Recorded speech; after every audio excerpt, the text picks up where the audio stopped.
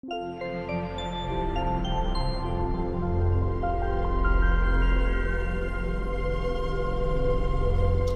time. Swords. All right, we're going to talk about the next part of our Dawn of X kind of primer for you guys. Yeah. Talking about the next 5 comics, which is why it's called More Swords. Dawn of X Part 2, More Swords. More swords. Give me more swords. Real quick. Absolutely none of the same directing or writing team from the Croods is coming back for the Croods too. Interesting. Ooh, that's exciting. Get set. That's kind of a bummer. That's also interesting that again, like the company got bought but they brought it back, but not with the what it's weird. X-Men. Hey guys, we're talking about X-Men. So we have 3 big books and 2 small books to talk about. So do you guys want to do like a big book, then a small book, then a big, then a small, then a big, or how do you want to structure it? That sounds good to me. Oh, cool. Let's do it.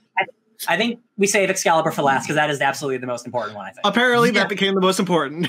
Hey, spoilers for issue 1. It was the most important because I just reread all of it again.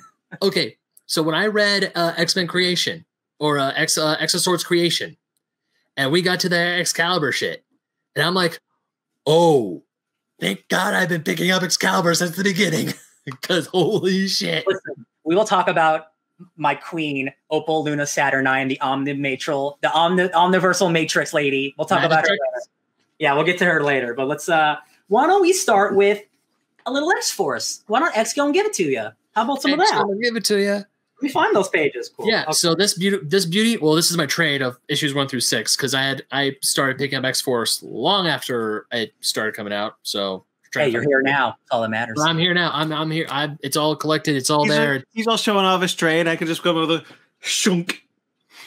Just all the X-Men. Go ahead. A whole bucket. Well, you guys remember when this whole X thing first started, I was like, oh, I'm going to pick a few. And then as it kept going on, you're like, dude, you got to pick up all. I was like, I can't. My wallet won't let me.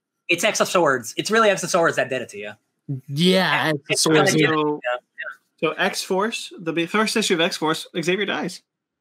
And that was very surprising for people reading comic books. I was very surprised, but then I realized, oh wait, he's just going to come back later. Right. Oh, maybe that was his plan. Well, even in if I remember correctly, even in Hoxpox, they had protocols in case Xavier died. Yeah, there's like redundancies and like cradles of 5 different cradles in case, because Xavier is the dude who houses all the souls in his brain. He's a walking memoriam of people. Well, if I remember correctly, there were no protocols of whether or not if Xavier died, it was if the first Cerebro helmet was lost. We have things like that. It was in X-Force 2 where they're just like, if Xavier is lost, then Jean has to do it, and we're not sure Jean can do it. Yeah, right. Because she has the power to it, but like Xavier's been doing it his whole life. Like that's not something you just put on. But man, this first arc's about Domino, and that because she gets sliced up for those killers to get in. Oh boy, yeah. The peacock, the man with the peacock tattoo, which I love as a villain. Mr. Peacock, Mr. Peacock, he's pretty sweet. NBC's biggest villain. All right, there's this one page I wanted to get that I thought of where the friggity fractic. You guys keep talking, I'll find it. Okay, so in that first issue, Magneto and Jean make a little swordy sword. That's second issue. I just found it. That's the page I was going to look. Oh yeah. And I took so many. The sword of Cerebro. Even in the second issue, we got our first sword. It was around this time that Ten of Swords was announced. Also, like this was because Ten of Swords was supposed to happen earlier. Yeah. So we'll look at the Cerebro sword. Just kind of like they did it. It's happening. Yeah. There's secretly like a sword in every book every now and then, which is fun. Yeah. So Xavier gets assassinated by real quick. I can't call it a problem, but something I have noticed after reading all the books, there are 3 different South American cartels as villains. Yeah. And when you're reading one book and you notice it, but then you're like, oh wow, this all South America is all bad guys, I guess. I'm like, you guys are pretty good about diversity. Maybe look at that one. Costa Perdita is tied in two of the titles. Like it's the same gang being tied across 2 of them. Right? Yeah. Mm-hmm. Okay. But you're right. Like then there's also like 2 different Russian factions at the same time. Yes. And like the Flower Cartel and stuff like that. Yeah. but yeah, there's this like organization that wants to be better than mutants, but they don't want to be mutants. So they'll do everything that they can to be better, which includes so many things we could talk about, like Russian implants or some Lovecraft Country stuff. Lovecraft Country shit. Yeah. Like aliens, like, because I want to say later on in X-Force. Yeah, it is later on in X-Force. I want to say like issue 10 or 11. It's 10. At issue 10, you have like these little assassin babies, like chest bursting out of these nesting doll monsters. Yeah. Yeah, so they're nesting dolls. Yeah. But like it's the point of the X-Force books is to show the weakness and the defense that Krakoa and mutants need. And how you kind of always need, you have the X-Men who are like the shining examples of herodom, but then you have to kind of have your CIA like blacklist because they became a nation. Because they became a nation, like they got to do some shady shit to get by. And guys, like Beast is always, so you guys are recent in the comics, but Beast has always been morally corrupt in the comics, which has always been fascinating because he is a guy who's like, I love mutants and, I'm not a bad person, but I will do whatever I need to do scientifically to make mutants best, right? Okay, and this, so knowing that actually kind of changes my whole perception of Beast, because my perception of Beast came from the cartoon and from the films. Yes. And even the cartoon, I always had a fondness for Beast. He may not have been my favorite, but every time Beast showed up, I'm like, hell yeah, Beast. Seeing Beast do this, I know where I'm jumping ahead, but I really want to. We're talking about the whole thing. You're fine. All right, but I really want to talk about it. The Traitors Parade of Colossus. Yeah. Oh, you mean Beast's version of mutant McCarthyism? Dude, yeah. Beast for real in this book is he is a supervillain, and like especially the last issue. He has that line where he's like, "It will inspire their neighbors to say things about their fellow mutants." I'm gonna find a panel that I took a picture of. That's just so gross. I love it. Speaking of Colossus, though, I think he's been really great in this title. We don't see he and Domino choose to kill themselves so that they can be reborn. They have a discussion about it where he's trying to tell Domino, why don't you kill yourself so you're reborn without the damage that they did to you? And she's like, I don't want to forget it. And then they go on a mission and she ends up getting mortally wounded. Yeah. And she says, don't you let them resurrect me without me remembering. I'm not going to die. I want to remember unless the pain. You promise me. Cut to beginning of next issue. So so all that stuff. And she's like, yeah, I don't remember. I guess I didn't want to experience that pain. Yikes. It's X-Force and X-Men specifically that tie into the moral ambiguity of what they're really doing. Mm-hmm. That I just find so fascinating, because like you do want the X-Men to have this thriving nation, but you also realize like, oh, they're also shady. And Beast, I got this, my favorite. But they also decide like, oh, a person is more useful if they're not carrying that trauma around. Yes. Which, hey man, it's a society. Beast says, I like to think of X-Force as a dark orchestra and I am the conductor. And that shit is so, and he just goes into every detail about like, oh, it's like a precision slice of the violin. And it's like, Beast, you're a psychopath. And he's like, oh, aren't you always right, Dr. McCoy? Always. This also ties in really well to like the very first issue of X-Force, where Beast is exploring parts of the island, and he suspects that there wouldn't be any dangers there. Yeah. And he gets nearly attacked by an animal that Wolverine kills. Yeah. And he says, "You can never let your guard down, Beast. You can never like all that stuff." And Beast just takes that advice and runs with it. Logan, you're right. I was trying to flip through to get to the panel I want to talk about, but then I got to this one where Logan is split in half and he's stabbing a dude. Oh, I love it. Just is the scariest he's ever done. I love it. So the artist George comes along and slams his two halves back together. That's a great comic book. Kid Omega gets killed, I think, 4 different times throughout this Quentin title. dies a lot. He gets killed so many times throughout all of X-Force. He also started dating which one? One separate cuckoo. Yes. Celeste, who's saying, I'm keeping you a secret because I don't want to share you. Oh man, I wrote it down somewhere. Because I want to share you, but also is it in Cable or is it in Wolverine where they're trying to get information from Gwen? Wolverine. It's in Wolverine. And then they want him to set them up with Cable. Yeah, there's a lot of love romance going on between Cable and the cuckoos that But at this moment, it seems like Cable is like well aware that he's kind of in a thing with all of them. Yeah. But the Celeste and Quinn thing is kind of implied to be secret. Yeah. Oh, the teenagers be shady, y'all. let's see. Domino gets super messed up. She gets lots of her skin like ripped off. Yeah. So these people can use her luck ability. Also, there's a whole bunch of like Domino clone people who are just, that is such a cool idea. Like having luck as your power is crazy. She gets part of her ravaged skin restored first by Kid Omega's power, and then later by Krakoan weaponry from Forge. Forge, whose mutant ability is just, I'm dope at technology, makes her like a Krakoan weapon. He also makes himself a Krakoan mech suit, which is just awesome. She has to go kill an assassin who has her luck. Yeah. Oh yeah. All these. Oh, that was such a good arc. That two issue.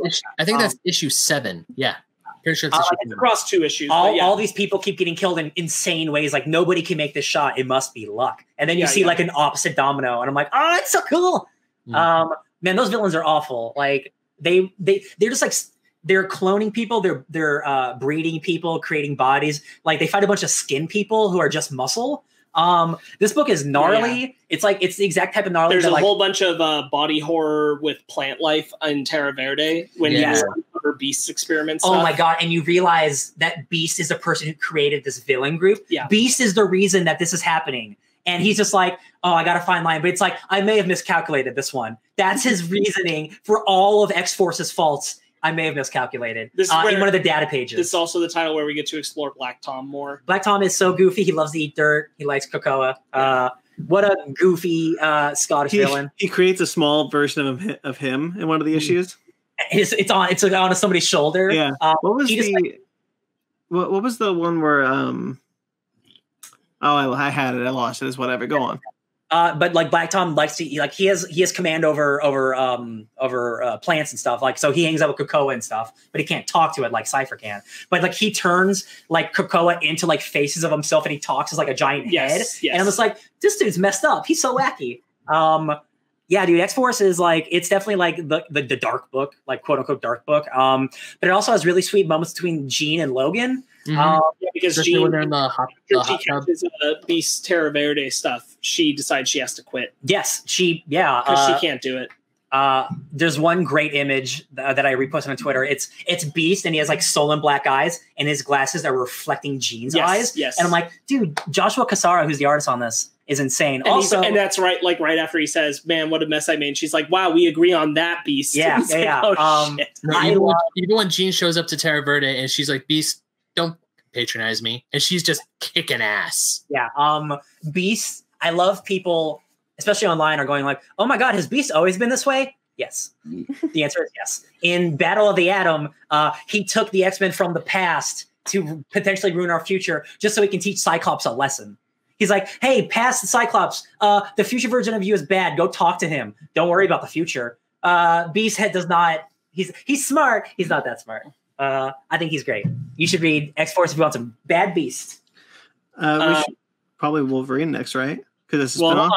I wanted to talk about. Got some notes. Yeah, the whole issue. Right? Is it? No, it's an X-Men. Never mind. It's an X-Men. Oh, the X-Force issue. Yeah. I really like the idea. Mikhail Rasputin. There's an evil Rasputin. Mikhail takes Omega's body. They're going to start using him because they take the Cerebro sword. That's what I was going to say.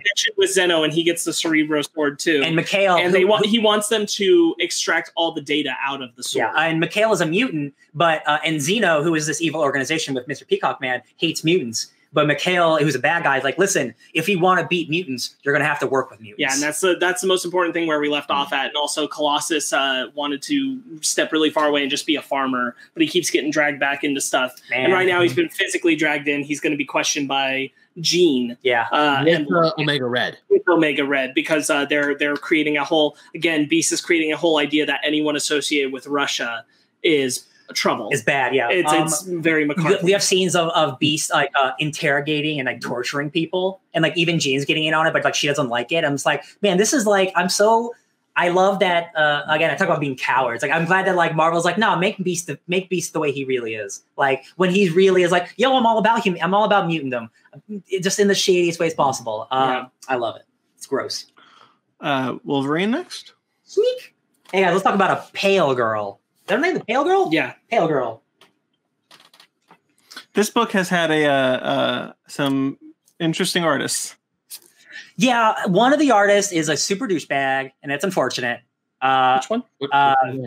Victor Von Donovic, the Greg Capullo looking guy. Okay. He's the Dracula man. I was about to say because his style looks so much like Greg Capullo's. Wait, hold on, Ben. You talked over Ryan, right? What'd you say? His art rules, but he's a piece of shit, which is unfortunate. And unfortunately, he's doing the stuff that I like doing more. Like I like the. Was this the guy who I saw going around on X Twitter this week for shitting on X of Swords? Yes. Okay. Yeah. Which he was working as he's fucking working as on he Wolverine. is working on the book. Jesus. Yes. He's unfortunate. Adam Hubert's great though. He's working on that other book on the other issues. Hold up. So the guy who's drawing Wolverine was on Twitter shitting on X of Swords, even as he's drawing it as of right now. Complained. So first of all, he said he doesn't have enough time to read any of the books that he works on. But he also said that X of Swords didn't make any sense and it was confusing and it needed a recap page to make sense, which it did have. Mm-hmm. I wouldn't be surprised if after this arc he's off the book. Let's say that. Yeah. But like that being said, he draws a real good Wolverine. The vampire stuff in the second arc has been really fun. It's actually spinning off of what happened in Avengers. Yeah, because they gave Dracula a home in Chernobyl in Avengers, and that's kind of where this is coming from. They think his blood, Wolverine's blood, can sustain him longer. I wrote something. What was it? Something about. Oh, I don't know. Dracula says that Wolverine's blood. It's not just about him, like his healing factor. Like his blood is aged in truth. Like his blood like knows pain, and like his blood is better than other blood because he's lived for 200 years or whatever. I'm like, that is actually a cool idea that your blood has like a legacy. And blood clocks. Oh yeah, the little blood clocks. That's so cool. Yeah. I think. Go ahead, man. No, because when I started picking up Wolverine, I got the first issue. Like half of it was Wolverine dealing with that one CIA guy, who I really liked. Going after the pale girl. Yeah, going after pale girl, which I really dug. I thought that was a really cool.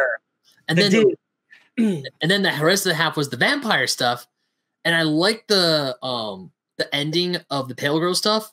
But once we got into the vampire shit, I'm like, give me more of the vampire stuff. I want to see Wolverine fighting vampires. I never thought Wolverine kicking vampire ass was going to be the thing I wanted most in this book. Oh, Ben, I have a comic book for you called "What If Wolverine Was Lord of the Vampires" from 1985. Oh shit! X-Men and vampires go hand in hand like peanut butter and jelly, baby. Jubilee was a vampire for like 10 years. She was. There's a whole so much vampire stuff. Oh yeah. Let's see. And then she got better. Dead Manicure or whatever. Bannister is a cool CIA man. He's like the dude. He's helping Wolverine. Doesn't Wolverine stab him because he gets mind controlled? That's unfortunate. There's Wolverine also kills all the people. Yeah, there's one issue that leads directly into X-Force with the red suited people. Like they're wearing tree bark. Wasn't that a fake out? Oh, it was a fake out. You're right. It was a mind thing for the pale girl. He tricked the pale girl. You're right. Because he took Magneto's helmet. That's right. When he drunk him under the table. Oh, that's such a good scene. Oh, I forgot about. Oh my god, that was so good. There's so many pictures, but after I realized I just have like 150 pictures not organized, so I'm not gonna be able to find anything I want to talk about. But that's okay. I still have the notes. Yes, drunk Magneto is great. There's a scene where Wolverine is like with the X-Force gang, but he has a helmet on and just looks so sick. Yeah. Vampires are cool. He saved the Marauders. This is also another example of us seeing another faction of that Russian thing. This is the one where they have the power suits, which is some of what we've seen from the Marauders stuff. Yeah, the powered Anthony. Because we see the pale girl mess with the Marauders. She specifically messes with Bishop. This is during the time when Kate is dead. Yes. And he sees a zombie Kate drag him down into the depths. That's from what right. the pale girl haunts him with. That was spooky. And I was like, oh, right. Because I remember like she's back now and stuff. Yeah. But we're seeing like that other Russian faction, and then Omega Red's another Russian. There's a lot of Russian factions. Right, this is when Omega Red. This is the title that Omega Red comes to Krakoa on. Yeah. Yes. And they are not happy to see each other. No, they're not. Logan's pissed that they're letting him be there at all, and he's the one who tips him off in issue 1. He tips him off and says that he should go investigate, and he ends up stumbling into those vampires with the other girl. Yes. Wolverine meets a team of cool teen vampires who only eat animals, And I'm like, oh, We're busting him out. Yeah, I can't wait to see more of them. They listen to heavy metal to drone out the voice of Dracula. Yes. Oh, it's so sick. I love it. And yeah, I just wrote Vampire War setup, baby, because the final issue is just like Dracula is gonna come for Krakoa, but not yet. That's the next crossover. Right? Yeah. We're not ready to take on all of Krakoa yet. Yeah. We're not touching on one of the best issues, which is when Wolverine goes to a bar, which is like his getaway place because he doesn't feel like you should trust that. Oh, all yeah. of Krakoa's, all this stuff, and he's talking about how you can't like trust that everything's just going to be easy and just be safe. You need to stay connected and rooted to the rest of the world. Yeah. And at that bar are a whole bunch of people who are pissed off because they know who he is, and they blame him for a lot of mutant atrocity stuff. That's right. So they plan to push him into the lake and freeze his ass forever. Oh, that's right. Yes. But vampires show up. Vampires intervene. And Omega Red. And Omega Red. And then we have a sick final page of the issue. Because Omega Red is at least working for Dracula. Yeah. The final page is gorgeous. Where like Wolverine sinking in the vampires approaching. And Omega Red's tendrils are going down. Yeah, man. Vampires are cool. Dracula's cool. This is a very good Wolverine book. I mean, that dude never not has a solo book. Basically, he's always had a solo book. Luckily, this one's real good. Yeah, let's get that artist off of there. And just where we're caught up right now, at the very end, there's an epilogue tease where Wolverine's walking through snow ready to fight some vampire war, and all of a sudden he gets bifrosted. Yeah, it's like, not now, and it's like I don't care. Yeah, I'm going to assume you're talking to Thor, or either Thor or Odin, and they're like, Odin's dead, dude. Odin's dead. Odin's dead, so it's Thor. Okay, and it's Fortnite. Yeah. So Thor is like, don't care, dude. You gotta do this other thing. Fortnite. That was the Fortnite. That was the Fortnite crossover. Like the X Factor one had the Gwenpool one. That was the Fortnite crossover. Oh, that was I thought it was a sword thing. Never mind. Nope, that's a Fortnite joke. So then. I only had 4 issues out or 5 issues or whatever. So not much to talk about. Definitely, if you like Dracula's, he's there. It's cool. All right, so probably X-Men. X-Men. Let me find my page. Hey guys, this one's gonna be fun to talk about because unlike all the other books, there aren't arcs in this series. No. Everything is a one shot except for a Brood 2-shot. But that's okay. Let's see. Hey guys, I'm so happy I have this X-Men number 1. Still waiting to find out what happened to X-23 Wolverine. Yeah, there are every single one of these issues is like a setup for another event, basically. Mm-hmm. I after rereading everything, it's hard to say what my favorite is, but X-Men just constantly gives me something new every issue, and that's just something I really appreciate, which is something he's done in basically every comic he's ever written. Yeah, I think the only thing I want is that like it spotlights a lot of good stuff, and I'm like, yeah, but I want to explore it, and then we're just moving on. And the thing is, like, all across all the other titles, we're still moving on and not addressing those things. And I'm like, but the question, X-Men is like the bigger picture book, and like we'll get to that stuff eventually. Well, everything else is like here's the actual stories, which is kind of interesting. At the end of Box, Orcus is defeated. But only the thing around the sun. What is it called? The Forge.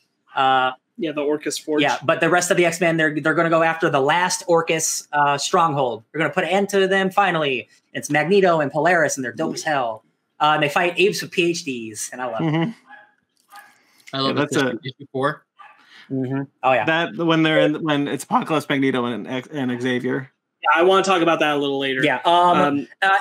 Issue 1 basically just sets up more of Orcus stuff. They're not gone. We'll see some. It's all from like Scott's perspective. It's Scott believing in the dream. Oh, and Polaris being like, "Yo, what? Like, believe do you really entirely?" believe in and he's that? like, "Oh yeah, every word." Yeah. He lives on the moon. Yeah. Scott. Is this the issue where there's like the sweet family dinner too and stuff?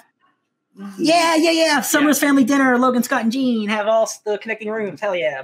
All polyamory. I never realized it, but the first issue of X-Men, the cover, is the entire, essentially, Summers family with Logan chilling right here in the corner. Yeah, so the entire Summers family. So the entire Summers family? The entire Summers family. Yeah. Real quick, I'll be right back. You guys keep talking. Yeah, you're good. Because they're all intermingling and banging. Oh, yeah. The kids love Magneto. Magneto's the dopest. The second issue is the Erok Ma Island connecting with Krakoa. Yes, I forgot with that Summoner. This happened so early. This is straight up. This is all Sword stuff right here, guys. So Scott and Cable and one other person. Rachel. His alternate future daughter. I'll go out and investigate the coming arrival of the island and the summoner. The Iraq Point. Yeah. Yes. Because Krakoa has sensed the island, and Krakoa is just moving towards this island. So they're going to go investigate. Until Apocalypse comes and visits Summoner after the islands connect. Yep. And learns that Summoner is a child of War. And War and so his grandchild is his daughter. Uh-huh. Yeah, War is his daughter. And he promises to save all those of Krakoa and Arakko. Yep. The Iraq portal is closed, but we will be learning about how that portal opens up in another book called Excalibur.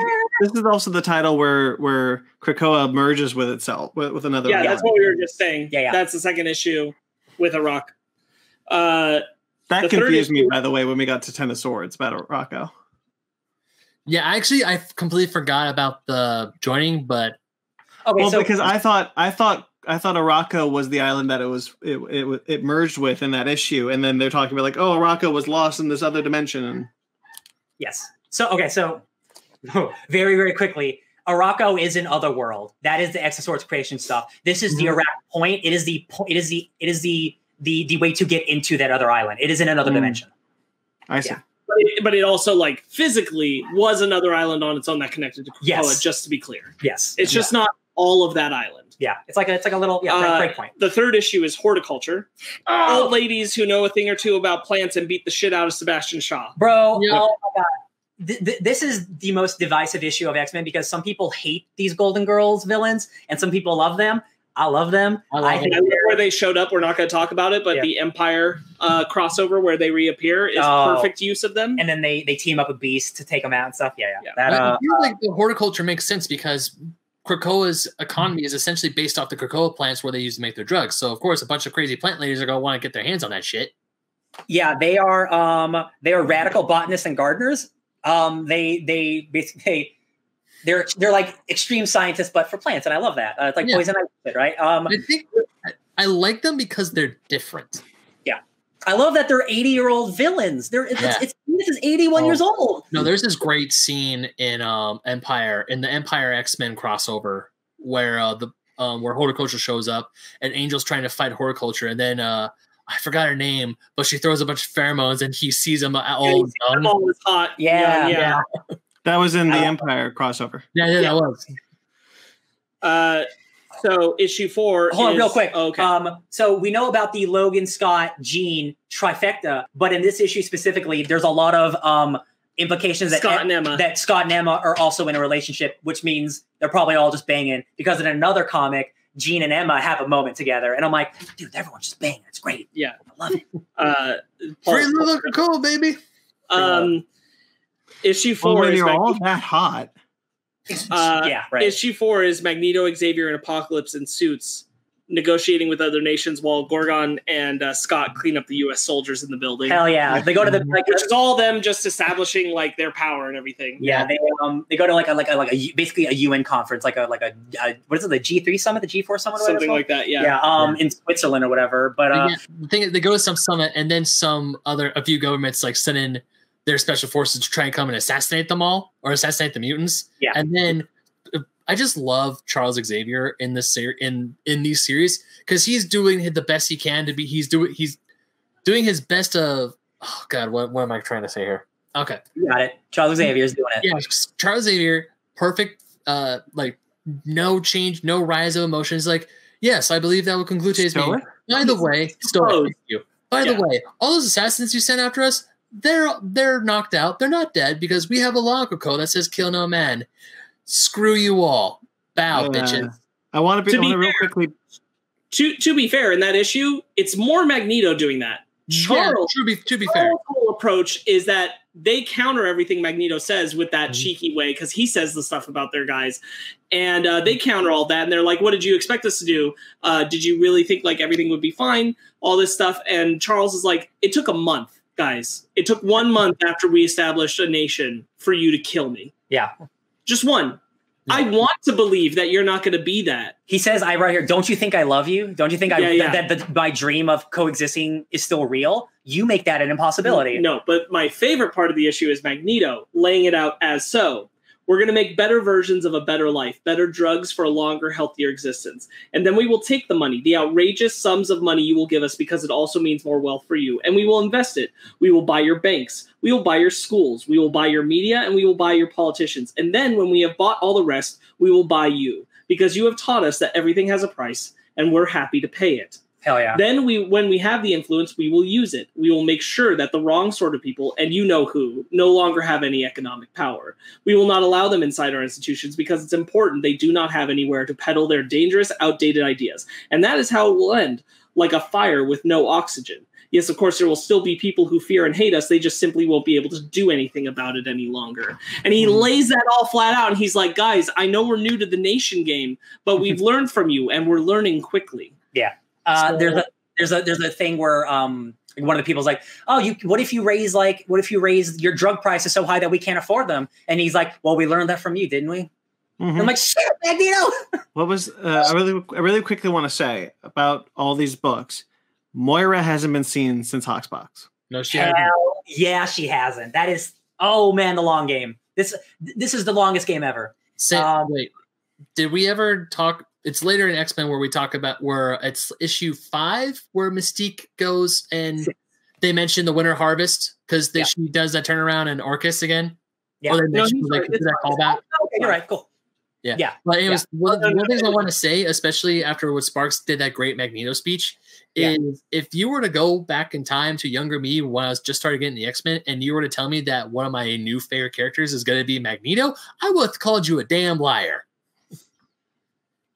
Well, I will say, in the comics, Magneto has always been dope. 100%. Apocalypse has always been a cool villain, but now he's like, oh, but now I support you. Yeah. I've always wanted this. Yeah, Wakanda's there. Wakanda does not take any of the drugs from Krakoa because they don't need them. Wakanda's super dope on its own, and Wakanda's like, yo, they're like the only people who get it. He's like, I understand what you guys are doing. We kind of do the same thing. Like, I feel you. Yeah. But even though Wakanda doesn't take the drugs, they're like, yeah, we still know them. We cool. Yeah, we're fine.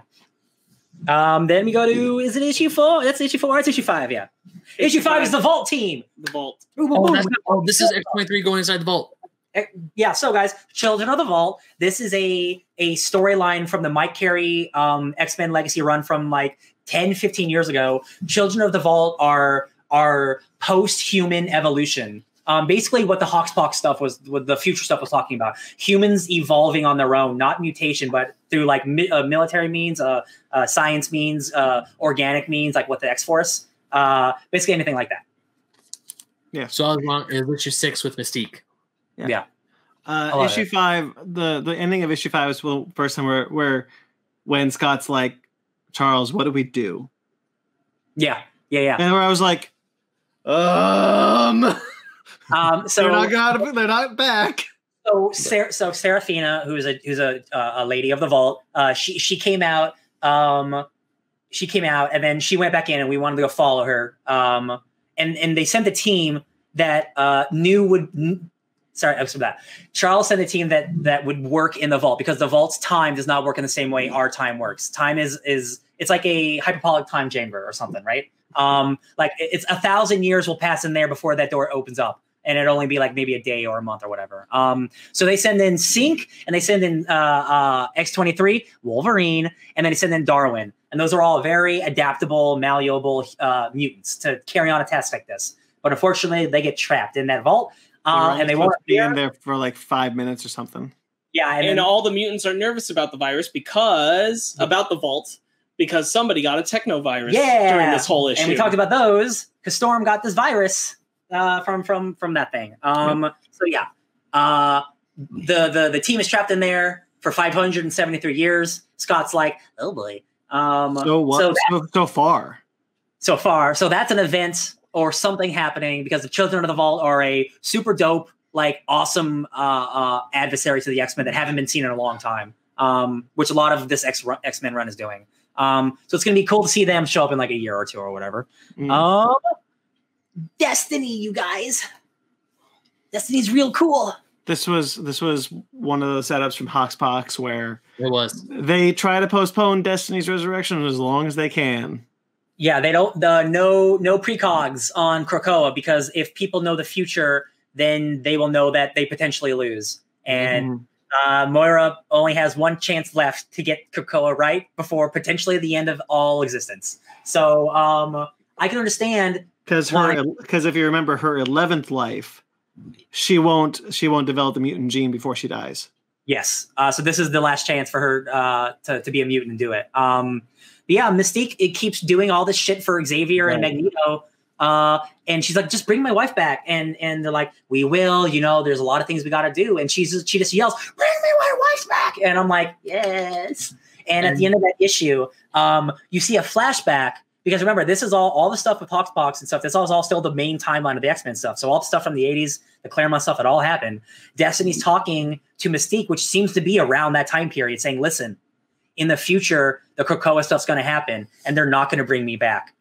You make them bring me back so we can burn this shit to the ground. And I'm like, oh, I kind of want it. I love civilization working. I love Krakoa being a nation, but like they are doing Mystique very dirty when she is working with them more than she's ever worked with them. She's being their lapdog. Well, she makes the implication that like, okay, well either it would be revenge for not bringing it back, or it's going to fail again. Yeah.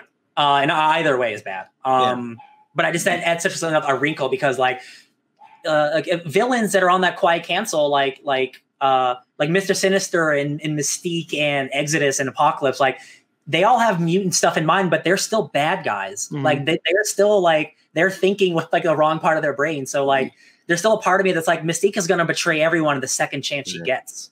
We'll get into it. I wouldn't be. I still am not fully on board with Apocalypse. I still think he's got some shit he's not telling everyone. That's going to show up in X of Swords. It becomes even after this first issue. It becomes very evident that Apocalypse has some other shit up his sleeve in Excalibur. I mean, we'll get to that eventually, but yeah. From like point one, you kind of are onto his shit. Also, the other thing, Mystique does learn that Nimrod is still being constructed. Yes, that was the mission. They're still on the path. Yes, she was. They missed their shot, is what she says. They missed their shot. Nimrod is Dr. Gregor is still working on it. With plans to possibly bring her dead husband back to life using an old X-Men M'Kraan crystal, which is an old school reference that they haven't set up anything yet. But in X-Men issues 1 or 2, they show her holding that gem up. So stuff with Nimrod and stuff with resurrection stuff is happening with the humans too, which is just bad news. Just bad news. Yeah. So let's go to the next issue. Where we talk about the Crucible. Crucible! Let's talk about voluntary murder. Oh, can I say something about Apocalypse real quick? Hell yeah. Apocalypse is in this issue, but still. I think he believes in Krakoa because he's friends with Krakoa. We know that he's age-old friend with Krakoa. Oh, yeah. But he's probably not on the same side as Xavier and Magneto. Specifically, after reading X of Swords, and I have a disagreement, 100%. I would say like, here's the thing. I fully believe that what Apocalypse says at the beginning of his union with them and Hoxpox is true, which is that all I have ever wanted is mutant kind to take its rightful place in the sun. You're doing that. Why would I have a problem with it? Yeah. I'm all for this. He's not for their agendas necessarily. He doesn't care about those agendas. All he cares about is two things, it would appear. Mutantum being the place that it's supposed to be, which right now is happening, and healing Krakoa, because making it one land again, because that's where he comes from. That's a huge and important thing to him. Magic back to the forefront, right? Too. Yeah. So I don't think it's as simple as like, oh well, he's not. I don't think he's like against their side either. No. He's just uninterested in what their desires are. Yeah. He has his purpose. They've already done everything he wants them to do and are continuing to do it. Their machinations of how they do things from here doesn't really matter to him as long as the whole idea is functioning. Yeah. That's true. I just know, like, knowing Jonathan Hickman and like he did this exact same thing with Doom, where Doom was an ally for so long until he wasn't. And I'm just like, I'm so sad because I know the shoe's going to drop eventually. Just eventually. It's not going to be anytime soon. But like Apocalypse, I just don't see him staying so good for so long. And I'm very excited for like Civil War or something. It's like they're breeding so much cool stuff in this series for years to come. Man, I'm looking forward to X of Swords, so Ten of Swords, so bad. Or So then we would go to the next issue with the Crucible. Crucible. Yes, so Crucible is Nuts. all of the mutants who had their powers taken away by Wanda the Deceiver. The Pretender. The Pretender. Yeah. They have the opportunity to put themselves up for a Crucible where they fight Apocalypse To and the prove death. themselves as a true mutant in their eyes, and then can be resurrected with their abilities intact. Maybe the most metal thing that's ever been in a comic book. Oh, yeah. for And the real, whole man. issue explores the merits and not so good things about this, mostly through Scott and Kurt having conversations, but things like Logan having a disbelief in this idea, and expressing it pretty early on, and that he won't go, and other characters watching and how they feel about it. I love Kurt talking about it because Kurt's for decades he's been a devout Catholic and like he's gonna go to heaven and like he's all about being like the right thing and preaching the word. But now that dying doesn't really matter anymore, what does that mean for his beliefs? And like He even says at the end, Scott, I think I'm going to start a mutant religion. that's nuts. And the tower, there's that white tower that's been there since Hoxpox that no one can get in or seems to know what's going on. But Kurt was able to get in, and it looks like it was built for him. Now and they even said like that's a little spooky, isn't it? It's like, yeah, but I'm not going to look that gift horse in the mouth. And I'm like, I would. That's real spooky. But hey, man, magic's weird. I don't know. The Guthries, Melody Guthrie, she was depowered. Sister to Sam Guthrie, the New Mutants. There's like 7 of them, the Guthries. What does Apocalypse call them? Like a mutant lineage or something? Because like there's like a whole bunch of them. Yeah. But that is like this is such a powerful issue, not just for like what it means for the comic, but like so many people in real life have taken this to like what it means to like accept who you truly are and being reborn as who you want to be and stuff. You know, like all the LGBT stuff. It is an interesting like counterpoint discussion, essentially, that kind of pairs itself really well with the discussion that's happening between Peter and Domino in X-Force, where it's, you know, like how good is resurrection, all that kind of thing. That characters are talking about this all across the lines. Yeah.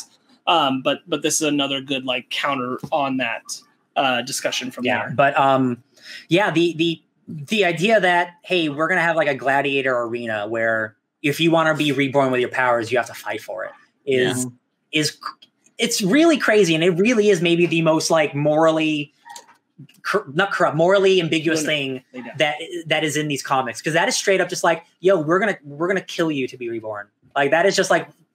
That is so nuts to me that this isn't a regular comic book. And it's crazy because like a lot of the concept, I'm pretty sure that some character even openly admits is because there's just no good system for giving them all their powers back at the same time. So they have to create an order. This is the order. This is the first time that Hoxpox stuff about chimeras is brought up, because they say, remember the wills and how people are willing to have more powers brought back with them. This is the start of chimera shit and the sinister cloning labs on Mars and shit. I'm like, oh, it's slowly coming together. It's crazy. And like Apocalypse is like, oh, you died valiantly, and like rise, and like Arrow rises as she's reborn a mutant. And I'm like, yo, that's good shit, man. Like seeing her float up and just the sheer joy on her face now that she has her powers back. But it's still pretty metal how she takes a sword, fights Apocalypse, and he says, you have proven yourself, now die to be reborn. It's like, that's mess. And there's an entire arena full of people watching. Like, it's weird. That's a religious experience. Like, it's because when I was reading that issue, it was I understand why she's doing it, because she wants to get her powers back, because she feels like a part of herself was taken away. 16 million mutants lost their powers. Was it 16? No, that's Genosha. How many mutants lost their powers? 2 million. It was 2 million? Yeah. 2 million mutants lost their powers thanks to Scarlet Witch. And her some mutants can choose not to do it. They can choose to live human. Yeah, they can, but just saying like you're gonna die is like, no, but I'll be back though. It's like, but you'll be dead. It's like, not really. That's what Kirk is talking about with like the whole thing. Like, what does it mean to die in this situation? It's so weird, but it's also so profound, and it's a really damn good issue. Yeah, Issue. It's nice when something like a comic can like, it doesn't like go super hard into like religious stuff, but it goes just enough where it like makes you like ask questions, and I'm like, oh, is what they're doing good? Like I don't actually get to read that in a like I'm talking about Immortal Hulk in a mainstream comic, like these bold ideas, like you don't get to really see those that often. Next issue, next 2 issues, Brood. Brood. They're coming for an egg. Guess what? Wolverine and the X-Men cameo crossover. We got Kid Gladiator. We got Idy and Brew. Got all our favorites. I love it. Roberto da Costa reappears. Yep. The Shi'ar Empire from New Mutants is back. It's all full circle, baby. This is the New Mutants issue. So the New Mutants bring a brood king egg back to Earth from the New Mutants book. And that's a problem because the brood really, really wants a king. So the entire brood armada, which is trillions of aliens, come to invade Earth. Oopsie poopsies. The brood king, we find out, was made specifically to control the brood queens, which control the brood. Yes, it's an artificial creation by A. It's an artificial creation, and and then there's not like a lot like super heavy story stuff, but the brood come and they fight a magic. There's a lot of cool visual stuff, like visuals. using the Starjammer to lead them into space. Oh yeah, they take the whole thing into space, the Shi'ar Empire, and then the way it ends is what's his character's name? Brew. Yeah, Brew. Eats the egg. He was real hungry, and then he's eating the egg as an entire armada of aliens is behind him, and now he's like the king of the brood. And I'm like, yeah, that's character growth. All right. I wrote down here, Vulcan has his first hangover. Vulcan, that's the next Vulcan issue.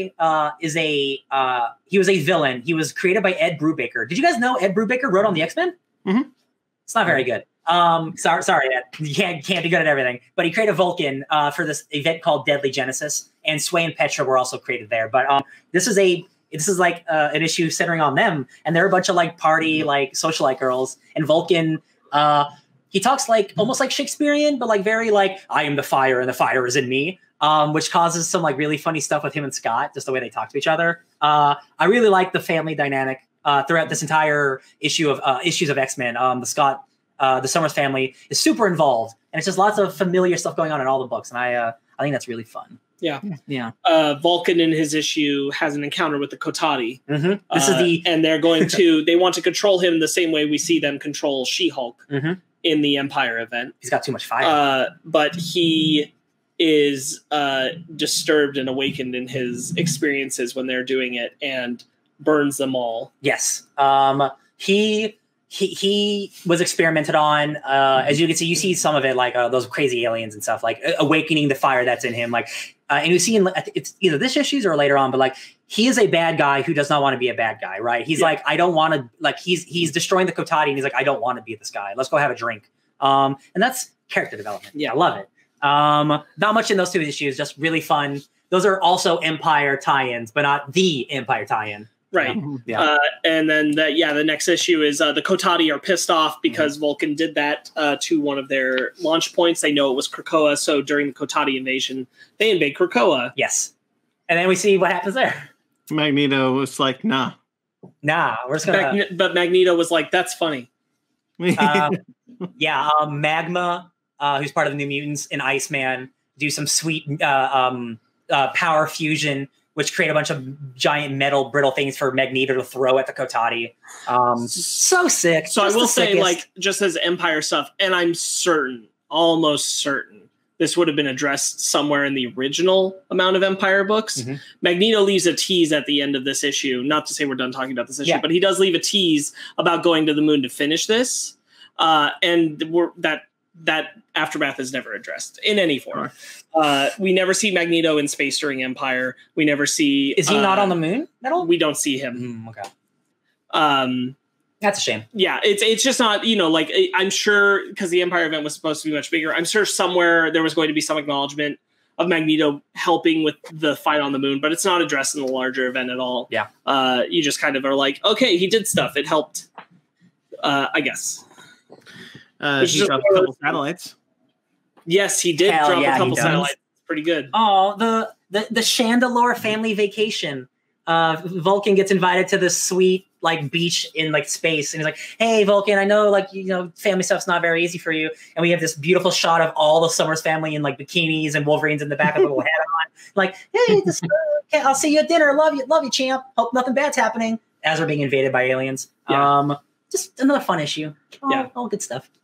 But all the children of Krakoa sing the praises of Magneto. Oh, they love him because he wrecked the Kotati, and it's like he deserves this. He's wanted this his whole life. Yeah. Really good. What's next? Which was the next issue? Are we on issue 12 now? Yep. Yeah. Ooh, Okara! Summoner tells his grandfather Apocalypse the history of Arako. This is the sequel to Excalibur. Yeah, Right? He Yeah. he directly acknowledges that he just did what happened in Excalibur, the last issue of Excalibur. He opening makes the an external gate. external gate, and so he tells the summoner that he's done this, and he wants to know what happened there before he does anything further. Mhm. So he gets the story of Now- Amenth and the passing of his mate, Yes. Genesis. Genesis, who is Apocalypse's first wife. Mhm. Yep. Oh boy, poor guy. Let's see where I wrote. Oh yeah. There's a great piece of dialogue that's like it describes Apocalypse in multiple different like ways. Where one, he's like the hero, but he's also the betrayer, and he's also beholden to others. So there's 3 different ways people view Magneto, or excuse Apocalypse. Apocalypse, Yeah. especially like from the summoners, like Yes. people. And as we learn, obviously in X of Swords, all that stuff happens. But I thought it was very interesting that like we have this view of Apocalypse. You know, he's an X-Men villain, but he also has this 1,000-year history of being a dad. And I'm like, oh right, history. Let's learn about that. And then we do learn a lot about Like that. we hear about the Twilight Sword, which broke Okara. Okara, Okara. the same speech that from Hoxpox almost directly. Yeah. This has been referenced already. Yeah, I remember this from Hoxpox. This was basically just a recap. Twilight Sword. It broke the lands in half. Which I have to say, it's a pretty dope name for a sword. Just saying. Oh, bro, we just got 20 new names for swords, Yeah. and they're all established. Most of them. I thought when it was called Ten of Swords because of the card, like the tarot card that Saturn uses. Also, And yes, also that tarot But uses. It is. Yeah. But then of course when each named as 10 swords for the 10 champions, it's like, you mother. I mean, it's both. it's all. I mean, it's just like House of X, Powers of 10. Like Yeah, it's so it plays on the X a lot. yeah. Having 10 of Swords primer in this issue is pretty cool. Yes. Yeah, this was another one of those instances because of that tie into the Excalibur issue where I'm like really glad I'm getting those Dawn of X trades. Yeah, really glad yeah. these things are going to be in their proper order. Yeah. And you go like boom boom. That's nice. Yeah. I believe that's it for X-Men. That That's leads us X-Men. right into. So let's go to Cable. Hey, Cable guys, dating five of the Stepford Cuckoos. all of the Stepford Cuckoos. What a. So this book, you guys, Cable's like a whatever character for a lot of people. He's very, very convoluted past. Like he has some really cool runs, some cool appearances, but like for the most part, I wouldn't say I'm like a Cable fan. This book, I think this kid is hilarious. And he's just so full of he just wants to have a good time and blow shit up, and he gives grenades as gifts. I'm like, that's not what you did. I just think it's fun. Yeah, I feel the same way you do, Ryan, because Cable is one of those things like when they said like, hey, we're gonna have Cable in the next Deadpool movie. Okay, who's Cable? Convoluted story, Cyclops kid. I mean, I was All right. excited for that. I can deal. I mean, I was excited, but I didn't really know much. This about is also a sequel to Rom the Space Knight. Technically, yeah. Technically. So Rom is not part of Marvel anymore, but the Space Knights are, Yes. which is just really funny brand dealing with. Because Rom is a Hasbro. Hasbro character who had a popular Marvel comic run which established all the lore. So Marvel owns the lore, Hasbro owns the character. Rom has like shown up in like Transformers, like crossover shit, like all that. Yeah. So the first issue has Cable Beating Wolverine. that, and then also encountering a giant lion-like creature Mhm. that is on a rampage because there's something stuck in its paw. Yeah. And while he's dealing with it, one of my favorite things is Pixie makes a little boy who is being chased by it see a friendly cartoon version of it being engaged with, and when he throws grenades at it, it's like confetti and sparkles. Yeah. Like, whoa! And I thought that was great. Armor's in this issue. I wrote Armor Yes. to the rescue because Armor's dope. Yeah. Yep, she is. So Cable ends up pulling a sword out of its paw. Yep. And it's a cool sword. The Light of Galador.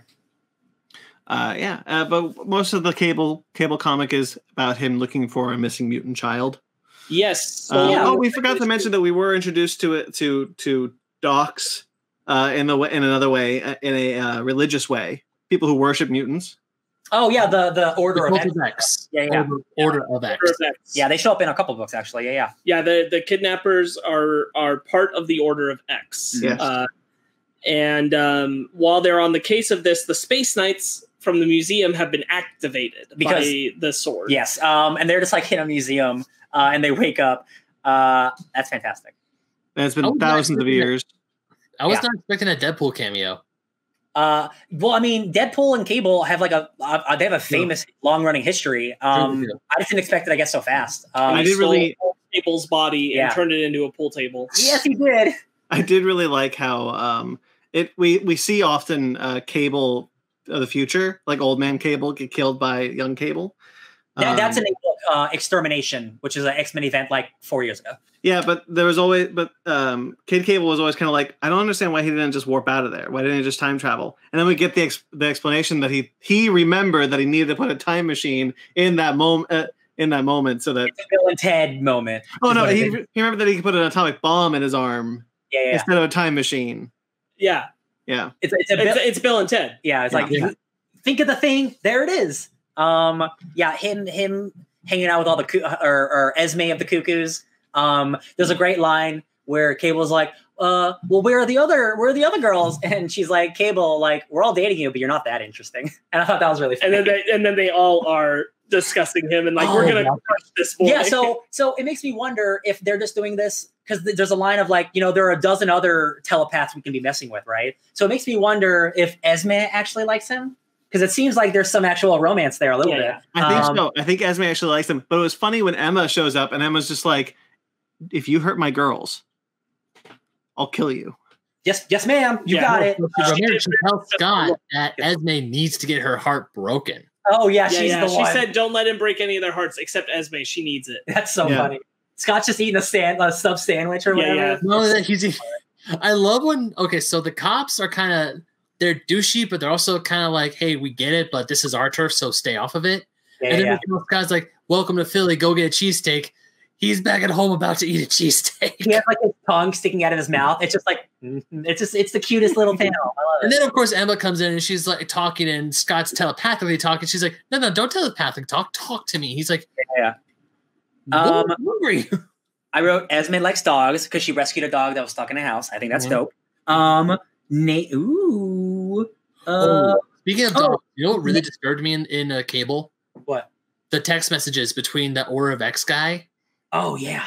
And he's like, did you kill a dog? He's like, no. And he's like, okay, kill the dog and then yourself. Don't write back. And send a thumbs up and a receipt of your fate. Yeah. That's some messy get a receipt, please. Yeah, old man Cable has been showing up at the very end of every one of these issues. We don't know what's going on. He's alive somehow. Let's see. No, that's he gets the sword for good.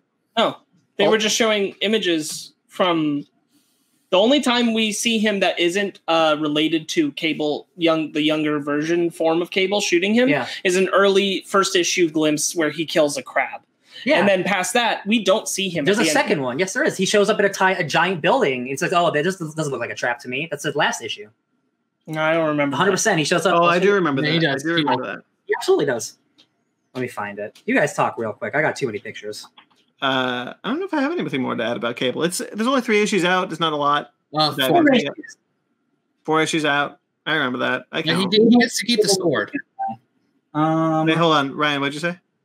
I'm sorry. Cable knew he was going to die. He put a bomb in himself in the past. He nuked the Space Knights. Tell Phoebe I'll see her later. Ooh, what does that mean?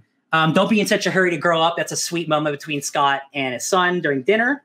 I think that's cute. That's it. That's for Cable. Yeah. I love that book. I think it's really fun.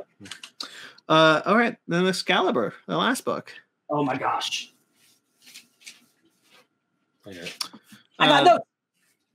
This is the one that leads most directly into Hawkspaw, to the sword. Sorry. Yes, this is true. So, Apocalypse. He's all about mutant magic. Mutant magic is a thing that exists, and just because humans have it, there's also like a magic side. I guess that makes sense. It's fine to me. When Xavier's message went out to all of Krakoa, Apocalypse sent a message out to all the magic people. We're going like, "Hey, I'm doing my thing. Come visit." And I think that's great. In days of old, we held magic high. I wrote that down because I thought it sounded good. Speaking of things that are relating to other book clubs we read, talk about Camelot and Otherworld and Morgan Le Fay. I love all this stuff, you guys. This is so great. Where's King Arthur? I don't know. Where's evil Brian Braddock? He's wearing a cool evil mask. I love it. There's a new Captain Britain in the world. Mm-hmm. Betsy Braddock. Betsy Braddock. Get it. She's the only one in her family who's a mutant, right? No, Jamie Braddock. But Brian Braddock is not a mutant. Correct. Okay. It serves the queen. And Jamie got resurrected, and everybody hates Jamie. Jamie is. I mean, I get we got Omega Red and Apocalypse. Jamie's a bad boy. He's a bad man. He just. I never liked Jamie. Left and right. He's super bad. The second I saw him, I'm like, I don't like you. He's got a very pompous. And then, of course, as the book goes on, then he sits on the throne of Avalon. It's like, oh, I really don't like you. This is some. That's an Apocalypse. Apocalypse did that. Yeah, it's not cool. Like that's why he wanted. I think he has the best interest all the time because that is clearly a bad move. He wants a gate. He wants a gate there in Avalon. He does. Yeah. So Avalon, which is another world, which is an alternate Camelot dimension. You can't seem to get there with like a regular gate or something, right? You need like a super gate, or can they get there? It's like a special gate because it's red instead of blue. Yeah. How do they get there regularly though? Betsy can travel there on her own. That's right. She's got the sword. Thank you. They need a special gate to get to Otherworld. That's right. They need a external gate, which we'll learn at the very end of this, at the end of these issues, what that means. But Apocalypse has been setting up from the beginning. I need to make a gate with special bones, and Richter went to go find these crystals. And the crystals got sapped of energy, so we can't use those anymore. So I guess I gotta use living people, the externals, which are super cool guys. Selene is actually older than Apocalypse. Apocalypse isn't the first mutant, which I always find funny that they always keep mentioning that. What do you guys think about the externals, even though you saw them for one issue? I mean, I won't pretend that I know what they are, but they're cool. I have no clue, but I can definitely see how some of them don't like the other group. Well, but you know what's so great? You know what's so wonderful? Like I'm not a big X-Men reader. I don't know who the externals are. I've never seen them before these issues in my life. But the fact that I could read it and I got it and I was good, exactly, that means a lot. I haven't read that much either. Like all of those characters, like Selene is a villain that shows up on her own. Like it's not like the externals are always together. That is a cool thing that they can communicate. They can make each other commune at any time. That is a cool ability, and that they kind of have like a pre-resurrection protocol agenda where because they are so high up on the mutant tier list, they do get to resurrect. That's just because that's how the world is for them. And that's a fascinating subject because Apocalypse tells them, you are outdated. We don't need you anymore. The resurrection thing is something we can all do. You guys are living in the past. Help what's so us. interesting. Sorry, what's so interesting is that he says they don't need us anymore, but I'm going to stay relevant and you're not. Yes, because he's the one making the decisions. Again, Apocalypse making these decisions. Right. I think it's great. He's like, yo, just let us kill you. We can bring you back. It's no big deal. It's like, yeah, but like we shouldn't have to die. Why should we have to do this? We're better than all y'all. Like, oh, but you're not. That's the thing. And this Apocalypse kills all his old homies with the help of Richter. So this is actually the end of the line. Yes, it Prior is. to that. Well, you guys feel free to jump in. It's hard for me to talk. There's a lot of crazy shit. There's like a hunt with this one dude who's escaping me. Colin Bloodstone. Who is Elsa Bloodstone's brother. That's the werewolves. The werewolves. Skins. Hell yeah. This is where we get Amazing Baby, right? Yep, Amazing Baby. And Rachel from that whole thing because Apocalypse wanted them all dead and he had to settle with a cost for letting the baby live because Betsy said he couldn't kill it. Yep. When they first go into Otherworld, Jubilee takes Shogo with her son, her infant son, who turns into a dragon. Because the imagination of a child is so powerful in this other place. Because like fairy magic wills it to be. Right. He can just become a dragon. Richter was unable to leave his apartment to get to Krakoa, so Apocalypse comes and gets him. Yeah. He's having also another big thing about Richter, he becomes a druid. Yeah, he does. I was gonna get there, but yeah. Druids are cool. He starts learning and dabbling in that more and more because they later on when they're dealing with the Citadel. Starlight Citadel. Shogo gets hurt and they're being protected by the druids. Yeah, deep beneath the moorlands. That's where they went to look for these crystals. But first, what they're doing is they're attempting to save Rogue, who is unconscious because of Apocalypse. And Gambit's pissed, and to restore Brian, who is under the spell of Morgan Le Fay. Yes. Brian, That's so long ago. Brian doesn't pick the medallion. He picks no. Because I remember Betsy Braddock telling, I want to say she's talking to Gambit about every Braddock is given a choice. You're either given the choice of the medallion or the sword. If you pick the medallion, you're destined to become Captain Britain. You're gonna have this grand, honorable life. But if you pick the sword, your life is just destined to be ruined, and it's gonna be shit. Yeah, he picked. I don't know. He picked a black mask is what he picked. Yeah, that's right. Got mind controlled. Yeah. But yeah, there's another world invasion. Morgan Le Fay is the queen. Monsters. Yeah, monsters, all kinds of monsters and shit. And then Pete Wisdom is the MI13 agent who's got it hard for Betsy. He's got flaming fingers. Yeah. Gambit has absolute distrust. There's the whole part where Rogue goes on a spirit quest. Yes. And at the end of that spirit quest, she wakes up and then she's Rogue-Apocalypse. She kills Apocalypse. Yes, and she becomes him at his wish. Rogue. Rogue-Apocalypse. Yeah, I can't say. Brian does ultimately get saved, kind of thanks to Jamie, even though Jamie ends up making it so that Betsy kills him. Yep. But Jamie saves him and resurrects him because he's king of Avalon. And he has insane reality warping powers. He could fix all this in a second if he really wanted to, but. And so Brian's gonna be a king. Brian's having a whole time where he's distressed about his failures. Yes. And he's kind of coming apart. The seams. Should have been a better captain. Yeah. Rogue gets basically like an upgrade. For a while. Yeah, it's very nice. It's very cool. It's a very cool look. I wish it would have stuck for a while. Yeah. There's a whole cult working under Morgan Le Fay. Yes. I don't remember what their name is. I can't find it. The Inheritors of Akaba. Oh, the Coven of Akaba. Yeah. The Coven? The old Coven, yeah. Group? Yeah, and they're part of that plan where all the monsters come to Earth and are trying to like shame Captain Britain, make people feel unsafe with her. Yeah, that was a dope couple pages. And then when they go after the Citadel later, Jamie creates the fractured timelines where Captain Britain Betsy gets taken out and the other members of the team take the medallion in 4 different realities and become different Captain Britons. Hell yeah. That's a super cool cover. Saturnine is using against them. Saturnine. Hell yeah. Yeah, so Opal Luna Saturnine, the Magister of the Omnimatrix or whatever, is super rad. She might look like Emma Frost, but she's not. But they're both cool and blonde. She runs the Nexus of all realities, meaning she is the most powerful cop in the universe, which is a weird thing to say. But she runs the Captain Britain Corps. Who they are the multiverse police. Who right now do not exist. Because shit got bad. But she wants to bring him back or whatever. But Betsy's like, I want to be Captain Britain. But no one wants her to be Captain Britain except for her team. Because they're all sexist or whatever. I don't know. Well, they don't like it's a witch kind. Oh, the witch breed. That's right. The witch breed. They don't like that the Captain Britain is a witch breed. That's true. Which is their name for mutant. Yeah, to be a mutant and be Captain Britain is sacrilegious. I wrote there's multiple Marauders cameos in this book, which is always fun. Yep. That book that they keep showing up. Sometimes they got a flying ship. That's always fun. Jubilee gets stabbed by a unicorn.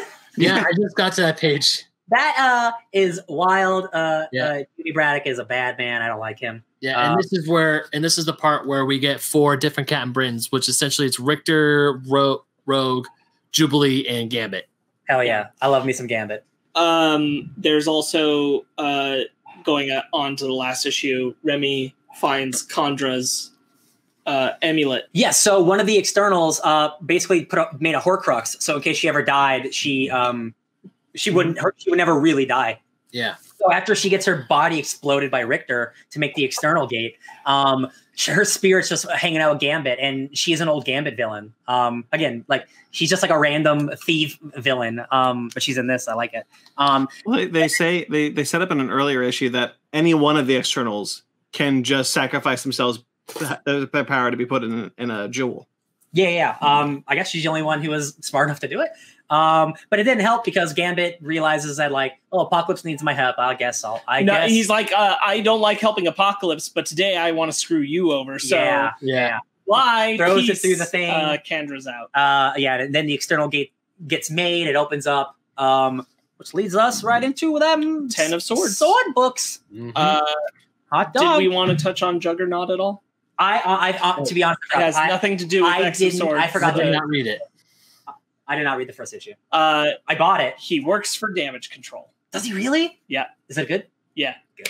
He works for Damage Control. He encounters a mutant child. Is Black Tom in it? No. Okay. Not Him in and that Black issue Tom anyway. are Not best in that friends. issue anyway. Okay. There's some cool stuff being hinted at with Juggernaut. It sounds like so what it is the mutant, not mutant, sorry, like the kid that he gets attached to, not a mutant, wants him to now assist her with her YouTube channel to get more buzz for it. Juggernaut? Yeah. Hell yeah. So what she wants him to do is to help catch someone who's been responsible for a lot of accidental deaths lately. So she sets Juggernaut up to hunt down the Hulk. Oh shit! Okay. That's good. I heard surprisingly like good things about. I really the book. enjoyed it. Yeah, It's a 5-issue series, so but I liked it. Ron Garney's on the art, and he's dope. So we wanted to talk a bit about Ten of Swords creation, number one. Yeah, I don't think because it did come out this week. I don't think we need to go blow by blow, but I just want to talk about it a little bit because I think it's really good. I think it's dope, and it also is kind of like the setup issue too. So I don't feel so bad talking about it. But there's just one specific thing that I want to talk about. Hey guys, in 3 days' time, I will summon your champions here to duel the champions of Otherworld. So tell me, when you have a realm invading another realm, and you have champions chosen to defend those realms, what does that sound like to you? Dragon Ball Z. No, Starship it's Troopers. Mortal Kombat. There's a Mortal Kombat tournament happening in the X-Men books. It's all weapon based. Jet Li's the one. What? Jet Li's the one. Jet Li's the one. Sounds nothing like that. No, not at all. Not at all. I'm just looping through things. Well, since there's swords involved, is it Soul Calibur? Anything that involves a fighting tournament that What brings else can we do that's not Mortal Kombat? Yeah. Anyway, nobody really knew what the story was going to be. You just hear Exosword, it's all Terra based and stuff. It is very Terra inspired, and also a character that's been dead for like 30 years, Taro, the character Taro shows up in this book and does a tarot reading, which is just a really great fan thing. But basically, you have the forces of Arakko trying to take over Otherworld and eventually take over Krakoa and the world. And these are Apocalypse's original 4 horsemen. Yes, that are his children. The OG horsemen and their kids and stuff. They seem to be pretty mad that their dad left them. I get it. I don't think it's the reunion Apocalypse expected. Well, yeah, because in the X-Men, he's just like, okay, Summoner, you go in, tell them I'm coming, everything's gonna be great, and then they come in and he's just like, I had one regret, is that you guys were lost to Arakko and blah blah blah. Stab. And Apocalypse is like kneeling. He's like, my children, and they're like, please stand, don't grovel. You're a Titan. You are a god. Act like it. Yeah. And he's like, oh wow, you did raise these kids. Oh shit. Also, and they say it wasn't love that sustained us all these years. Apocalypse before that takes all of what's happening with the external gate and that information to the council. He finally lets them in on it. They're like, yeah, man, you did this on your own. Thanks for telling us. Blow that gate up. And Krakoa's like, yo, I don't want that gate blown up. And they're like, Krakoa, I'm so sorry. We didn't mean to make this decision without you, but surely you can see this puts us all at risk. The gate stays. Yeah. There's a great moment where Cypher, he's like, damn, Krakoa, you don't have to be that way. Krakoa really, really needs that gate to be open because he really wants to hang out with his homeboy, the other island that's invaded by monsters right now. So yeah, this is basically just it's Mortal Kombat. It's a realm trying to invade another realm for supremacy and to claim the land. But swords are involved, and almost every single sword, not on the villain side. A lot of those are new, but on the hero side, those are all established. We got the Soul Sword, we got the Light of Galador, we got the Muramasa, which is a blade that can kill Wolverine. You got Grasscutter and God Killer, which are Hickman inventions from his book 11 years ago. It's just so cool. I'm going to assume Muramasa is a sword that Wolverine's going to wield. Yes, and also if you notice, there are 2 Muramasas because the villain, Wolverine's new villain, his name's Solemn, apparently also has a Muramasa, which is very spooky for Wolverine because he stops healing when he gets hit by that. So people were wondering, this is 22 issues long. Is this just going to be 22 issues of sword fighting? No, because I got to find the swords first, and all those swords are in a bunch of magical locations. So half the book's going to be adventure book, half the book's going to be Mortal Kombat tournament. It's going to be all the way dope as hell. We got ourselves a magical quest and a tournament arc. This is. I'm into it. I'm ready for it. Gimme. Yeah. Summoner betrayed his grandfather. Yeah, he did. Some people said they saw that coming, and I was like, I didn't. Man, I definitely when they do the look into when is it Gene that does the look and he does like the evil smile. Summoner like turns back and does like the most evil smile. And, it's is it Rachel? It's Rachel. Okay, yeah. Rachel and Cable are both looking through Banshee. Yes, and they see Summoner do that, and they also get a psychic message through Saturnine. Yeah, that sends them to Sword. That's right. Yeah, that's right. So Cable and Rachel are like, Dad, we need help with something. And Scott's like, well, I guess sure, I'll help you out. And then like, what is this thing? And he's like, oh, I know exactly what that is. Let's go. We don't know what it is, but he does. I had no clue what it was, and then when it said sword was like raise your swords, I'm like, wait, is that sword? Sword. I don't know what the generator looks like either. I don't think anyone knows. What's really cool about that whole sequence is how nonchalant Scott is, and he's just like, my short sightedness means that we're gonna have to take the scenic route there. But here it is. This is what you saw. Yep, cool. This is Sword, by the way. Yeah. In the end, where it's just like the data page of Sword being like currently offline. Blah, blah, blah. So this is the most interesting thing. 3 weeks ago, all contact with the peak ceased, and quarantine measures were enabled. So something is happening on that base for the last 3 weeks, which is why they haven't been in contact. So Cyclops, Cable, and Rachel are going to have their own little adventure with that sword operation. Some spaceships going on, but yeah, bro, we're gonna find some swords. We're gonna have some fights. People are gonna probably die. It's all happening, baby. The Anubis looking like Pestilence or War or whatever the character is, he gets shrunk like Saturnine. So he's just like a little like, I'm evil. And I'm like, oh, this is too good. Well, it's just like I will not yield. No way decreases my power. Yeah. I just think it's a very, very exciting time for comics. I completely understand not wanting to have to pick up literally 9 books to read all these crossovers. But hey, the X-Men have been doing these crossovers literally since the dawn of time. Most of their crossovers are always these huge epic books because it's a family. All these books it's a big family. Excuse me. I'm very excited. I think a lot of people's other part of it is that it doesn't feel like, I don't agree, but it doesn't feel like you can just come to this without being more familiar with like all of the titles or close to. I will say, if you read Hoxpox, you can jump into this. If you are jumping in fresh, not reading X-Men the last 2 years, you're going to have some hurdles. Yeah. There's just some stuff. But I think the data page, it talks about, let me see if I can just find it real quick. I would make an argument that Excalibur and X-Men bare minimum are necessary. Yeah, definitely. Yeah, definitely. In the X of Swords, like the first like recap page, it talks about Krakoa and what it does and who their villains are. Like it's all right here. Like you can jump in. Everything else is good. Like even though this is being considered 10 of Swords, yeah. Like I would argue that the last issue of X-Men, where Apocalypse learns from Summoner about everything that happened over there, is essential. It's also like it is basically like on X-Men 12 it says like prelude to X of Swords, but it's not like chapter 0 or anything. Yeah. I'd say like you kind of have to at least be doing X-Men and Excalibur. Yeah. And read those to be up on this in a way where you can actually enjoy it. Yeah. Definitely. It's best to have it all under your belt, but like if you have to strip it down to like bare minimums, those would be my bare minimums. Yeah. X-Men and Excalibur. Also, those are just like two of like the dopest, densest books in terms of stuff going on too. They're all good. They are like we've talked about all of them. They're all good. Yeah. But like I would be like, oh, you've got to leave something off. Look, you don't need X Factor to read 10 of Swords. You don't need Wolverine to read 10 of Swords, but you really should have X-Men and Excalibur. Yeah. It's-